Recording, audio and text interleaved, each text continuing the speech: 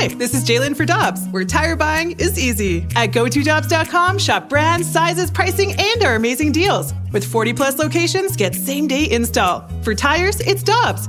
For deals you can use, click on GoToDobbs.com now. Another day is here, and you're ready for it. What to wear? Check. Breakfast, lunch, and dinner? Check. Planning for what's next and how to save for it? That's where Bank of America can help. For your financial to-dos, Bank of America has experts ready to help get you closer to your goals. Get started at one of our local financial centers or 24/7 in our mobile banking app. Find a location near you at bankofamerica.com/talktous. What would you like the power to do? Mobile banking requires downloading the app and is only available for select devices. Message and data rates may apply. Bank of America N.A., member FDIC.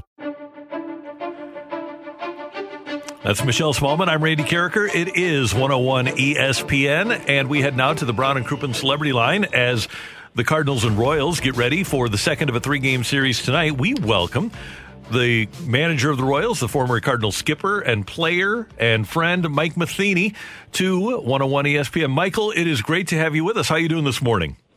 Doing great, Randy. How about you? Everything is good. I'm a morning guy now. I know you've always been a morning guy, and you've handled it well, but I'm handling it surprisingly well. You know what? I love the mornings, and especially here in the Midwest. Just get the day going early, and hopefully you can sleep well after a good night. And I can't say we had one of those last night from the Kansas City Royals side, but slept pretty good anyhow, ready to get after it again today. Mike, you took over a veteran team and always seemed to have a pretty substantial veteran presence with Yachty and Waino, and for a time you had Beltran and Berkman and Holiday. This is a much younger team than you've ever managed before. How is that different? I've loved it, Randy. Been able to teach, got a hungry group. I don't know if you could walk into a better situation maybe than what I did, and that may surprise some people because this team's lost 100 games for 2 seasons in a row. But it is a talented group that was at that point of realizing, we are way better than this, and also at that frustration level of, this can't be what's acceptable. And that's coming from ownership. That's coming from our general manager, Dayton Moore, and especially from the players. So the conversations that happened from day one were, all right, what do we got to do to get better? What do we got to do to be relevant and get that winning culture? There's a really good culture already in place as far as organizational culture.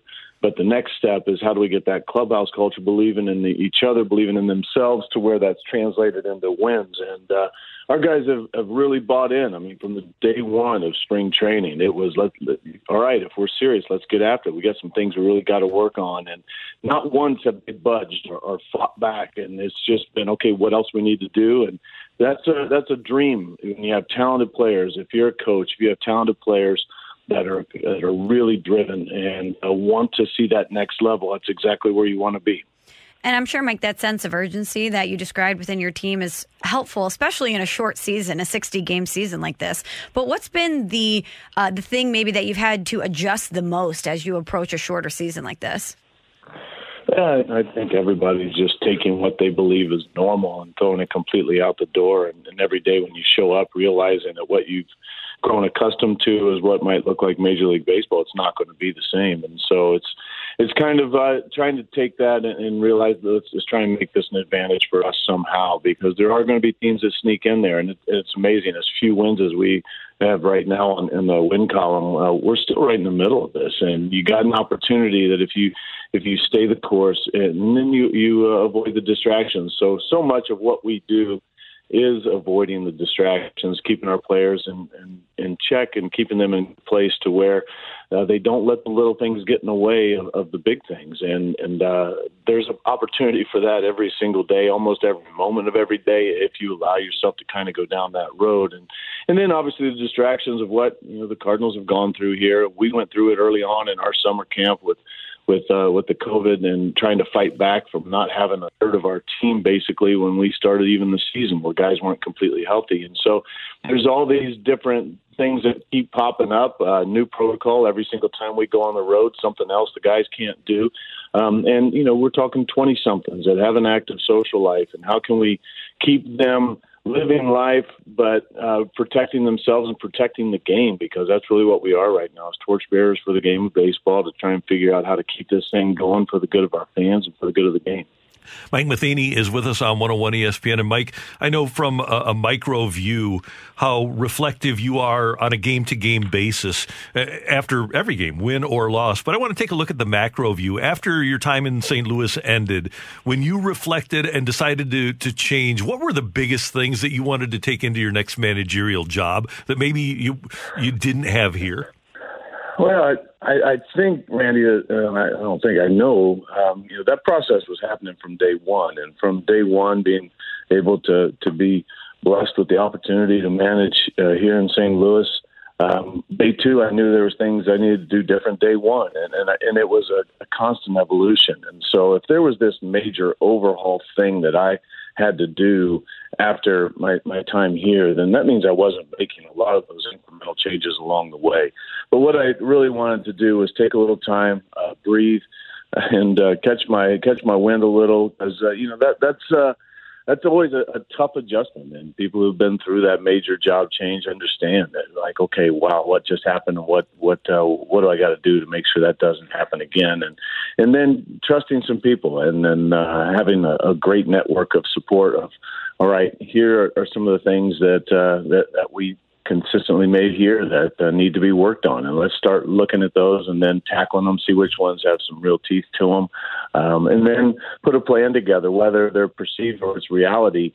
Let's talk these through, figure out if there's some gaps and some holes. I always like using the term blind spots. What are my blind spots? And obviously, if it weren't a blind spot, you would know about it. But have some people that I trust help me figure out how I can be better. And then once again, get back to the why. And the why is to be as good as I can be, to help these players be as good as they can be. And then help create that atmosphere and that winning tradition, and then make the difference in people's lives. And so, Randy, that's a long answer because it was a long process, and trying to continue to do that each day. I don't want to wait 6 years and then make some overhaul. And that really wasn't the plan before either. I just want to try and head things off the past before we lose an opportunity to do something really special. I do think it's interesting. Before the last couple of years, Davey Martinez wins the World Series last year, Alex Cora the year before that. But we had a stretch of about 30 years where the only first-time managers with their teams to win the World Series were Ozzie Guillen and Mike Scioscia. So there must be something about learning the first time to be better the second time. Yeah, I think there's definitely something about that. And once again, I think having that time to maybe step away, never something that you ask for, but grateful for it when you realize, I had a great time to reflect and also invest into myself, invest into the people I care most about. But okay, here's some things that I know if I get this opportunity again. And I think you also have that urgency of, man, and Randy, it took me about 2 days to realize just how much I love managing. And it was hard to really explain it to people of the why. It just seemed like what I was supposed to be doing, and knew that if I ever got the opportunity to do it again, to make sure I'm doing a couple things. And one is savoring the wins as much as I suffer the losses. And that's something that, especially on teams that aren't throwing up a ton of wins, you make sure that happens, not just in my own life, but that's reflected also into the players. But, just taking the urgency of how much of a gift it is each day we get to be able to be out on that field and making the most of it, once again, not just for wins and losses, but trying to impact people for good.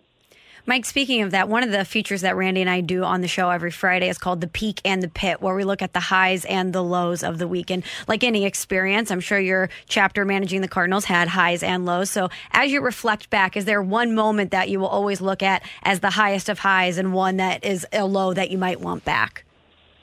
Well, I'd say the highest of highs is winning a pennant and almost in the same breath losing the World Series, but helping this team continue to go on. And I would say even early on, the highs were being able to be honored with the opportunity to walk in and manage this team right after winning the World Series in 2011, and realizing what a special group of guys and what they were able to accomplish in 11, to be able to jump into that seat and then try to continue to help that move forward. And and let them experience what they had been accustomed to, which is winning, and to be able to kind of keep that moving forward. But every loss, but especially those ones in the postseason, when you get so close and you have a team that wins 100 games, and then you're not able to finish that off. Same thing kind of goes for my playing career. Highlight, playing in the World Series. Low light would have been getting swept by the Boston Red Sox in 2004. I mean, it's the agony of defeat,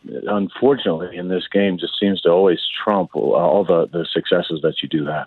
A couple more quick things for Mike Matheny, the manager of the Royals. Mike, I read the story about how you initiated yourself and ingrained yourself in analytics, and you played for Tony La Russa, who always said men, not machines, and I know you believe in that. You're all about the human condition in a clubhouse. But what did that teach you as you try to meld analytics with the human aspect of the game when you took that course?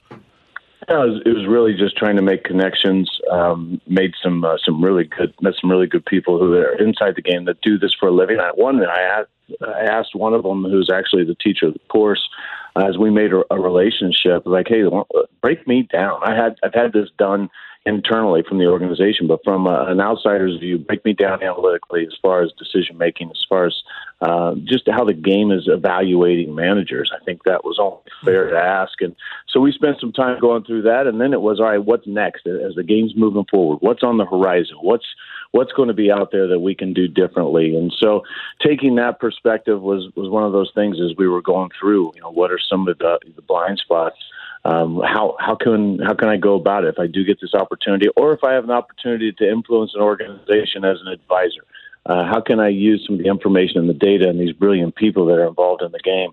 How can we use that as a competitive advantage? That combined with just leadership. So I jumped into trying to figure out how to push myself in, a master's course in organizational leadership. And the other thing was trying to make sure that I'm making the most of the opportunities with our media. And so I had a consultant come in and figure out, here's some of the things. Let's go through kind of the course of my career as a manager, how that was interpreted through the media eyes, and how can we work in a way that this once again promotes the game positively, not just for our fan base, but also how can it be used to help our players along this road too, and the things that are asked of them. So, there's just such a long list, I think, with what each of us does to figure out ways to get better, and the analytics is just part of that puzzle. That's great information for us to have, Mike, about you. But I got to say, so you're paying for an analytics course and you're asking them, okay, how do they look at managers? Did they say, oh, you're good, Mike? Everything's great?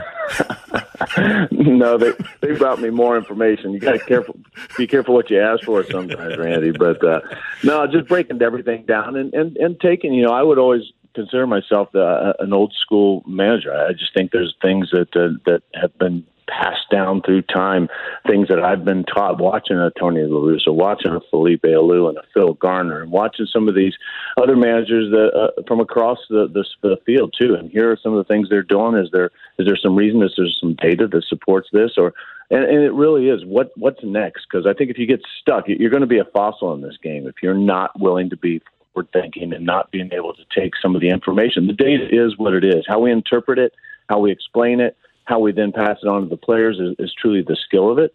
But how can we get enough of the relevant information to make sure that we're not going to be catching up, that we're at the forefront of what the next thing is? Mike, one of the things we wanted to ask you about was Trevor Rosenthal. He seems to be looking great, back to form. But what was it about him when you saw him initially throwing that made you go to Dayton Moore to say, hey, we need to take a chance on this guy? No, I watched him last year, and I care about all these guys, and a number of them still wearing Cardinal red. And you develop those relationships because you're part of their story.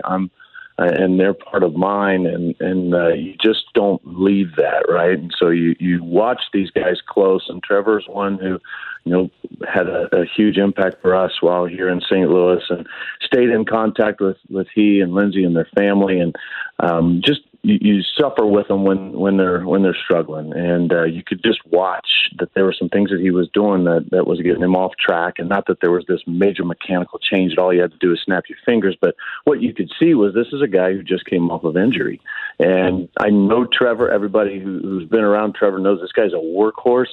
And when he went into rehab, he just went to get strong and to prove everybody that he could come back. And he did. He came back healthy, but there's a difference between healthy and then fine-tuned. And Trevor just wasn't fine-tuned. The velocity was there. But mechanically, you could tell that his focus had been get healthy, instead of making quality pitches. And that's part of the process. It evolves, and it takes a little time. And so my encouragement to Dayton was, hey, I think this guy's still got it because the stuff's there. And I think it's just going to take a little time for him to get sharp again. And he came into his first bullpen in Surprise, Arizona, where we have spring training. And all I did was kind of watch him, and I saw the range of motion that was back. He changed the way that he trained to make sure that muscularly he can get bound up at some times, but he was fluid and he was smooth and he was reaching out. I didn't even watch how the ball was flying. All I wanted to see was his mechanics, and it looked just nice and under control. And I went over and talked to our guys, and they said, yeah, we had him at 97. And that's first day of spring training, and I'm thinking, okay, we've got something that's going to be fun here. So it's one of those great stories in the game of baseball. In general, even if you don't know the people, but it makes it even that much greater when you do know them and you know they're overcoming and taking advantage of a great opportunity. Last thing for Mike Matheny, you mentioned you love your players and the guys even that wear Cardinal red. You were a mentor, Mike, to Yadier Molina when he came up, working with him before 2004, and then obviously mentored him into being what he has become, and then you were his manager. How's your relationship now with Yadi? Have you had much communication with him since you left the Cardinals? You know, I do stay away from guys too, because they got a job to do. But yeah, there are a number of the guys that I do every once in a while, whether it's birthdays or anniversaries. We'll stay in touch. But I know that the guy that just kind of hangs on and always in their space and won't let them kind of move on. I never wanted to be that guy either. So I reach out to all of them, including Yadi, from time to time. But I let them move on with life, but I always make sure they know that I'm available if they would need anything. But, Randy, I've said this a million times, and I'll say it 1,000,001. I was given way too much credit for the development of Yadier Molina. Yadi had significant input into his life as a catcher and as a baseball player before we ever crossed paths. I was fortunate to spend a little time with him as he came up as a rookie. And then obviously to spend time with him as his manager. But in both regards, he was already ready. And he has had a great career, and it's been impressive to watch what he's been able to do and continue to do at the level he does. But it's a special player that I know this community and the fan base of St. Louis realizes how special it is to witness the progression and the things that Yadi does on a consistent basis. Well, Mike, you and I have known each other for more than 20 years now. You've always been kind to me, and you were so generous with your time this morning. We wish you the best of luck with the Royals. Go get them, well, not for the next 2 days, but then after that, and hopefully we'll talk soon. Randy, take care. Good talking to you guys. Thank you, Mike. That's the manager of the Kansas City Royals, Mike Matheny, on 101 ESPN. Yeah, I had to couch that. Go get him, just not for a few days. Exactly. Great to have Mike, and we appreciate him taking some time with us. We head towards Scoops with Danny Mac coming up next on 101 ESPN.